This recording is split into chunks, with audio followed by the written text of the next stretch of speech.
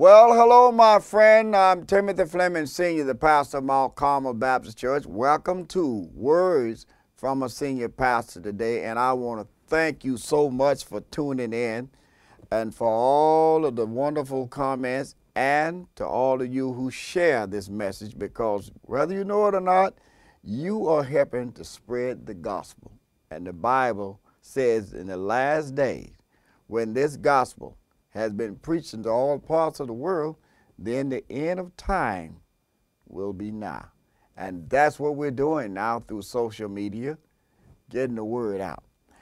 Well, today I'm not going to preach today. I'm going to talk to you for a few minutes. Can we do that today? Can I just share a few things with you from life experience? I've been preaching since I was an 11-year-old boy preacher. So that means I've been preaching 54 years. And I've been pastoring 47 years between 6 churches, and I just been here at Mount Carmel Baptist Church alone 42 years, going on my 43rd year. So I want to share some wisdom thoughts with you today. I want to talk about how to get somewhere and how to go nowhere. How to get somewhere and how to go nowhere. Now, this is something that came to me because, you know, we've been having Youth Week here at our church, and we've been talking to the young people and ministering to our young people. And the subject came to me as I was thinking about how to encourage youth, how to get somewhere, and how to go nowhere. Now, when we use this phrase, sometimes people, I'm sure you've heard about people getting lost. And people are always trying to give you direction how to get somewhere. I've been lost several times. I didn't know the way to go, and I was trying to figure out how to get to where I was going. Have you ever been in that situation where you were trying to get somewhere and didn't know how to get there? And you needed some instruction? Well, now you have the GPS. I would like to say today, if I needed a spiritual GPS, that's probably what I talk about. And you know what? Since I just said that, I just thought of a scripture just came to my mind, how to get somewhere. And it is in the Bible. I wasn't going to do this, but God just spoke it to me today, how to get somewhere. And I think I got something for you today, how to get somewhere and how to go nowhere. I'll tell you about that in a minute. But let's look at John chapter 14, and that is a word in the Bible. And I wasn't thinking about that. Let's look at this passage, and Jesus said in John chapter 14, very famous, "Let not your heart be troubled. Ye believe in God, believe also in me. In my Father's house are many mansions. If it were not so, I would have told you.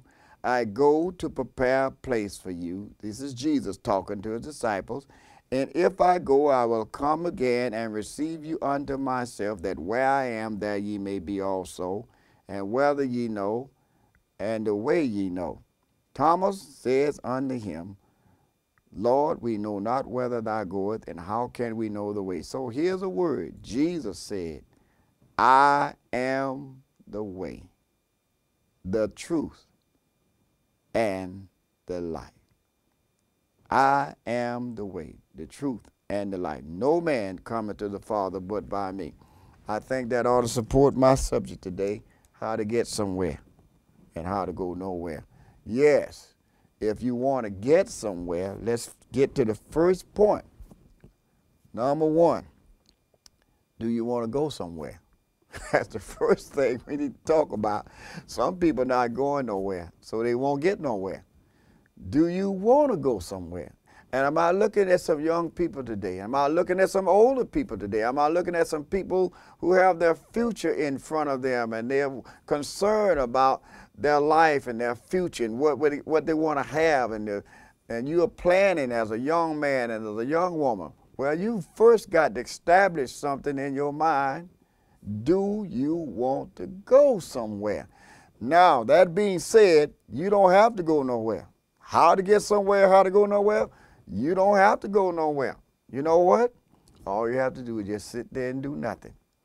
Somebody said the sin of omission is as bad as the sin of commission.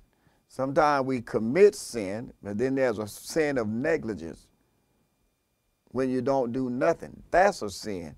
I think a lot of people don't realize you don't have to do nothing wrong to go to hell, just sit still and do nothing. You'll fall right in there, the old people used to say.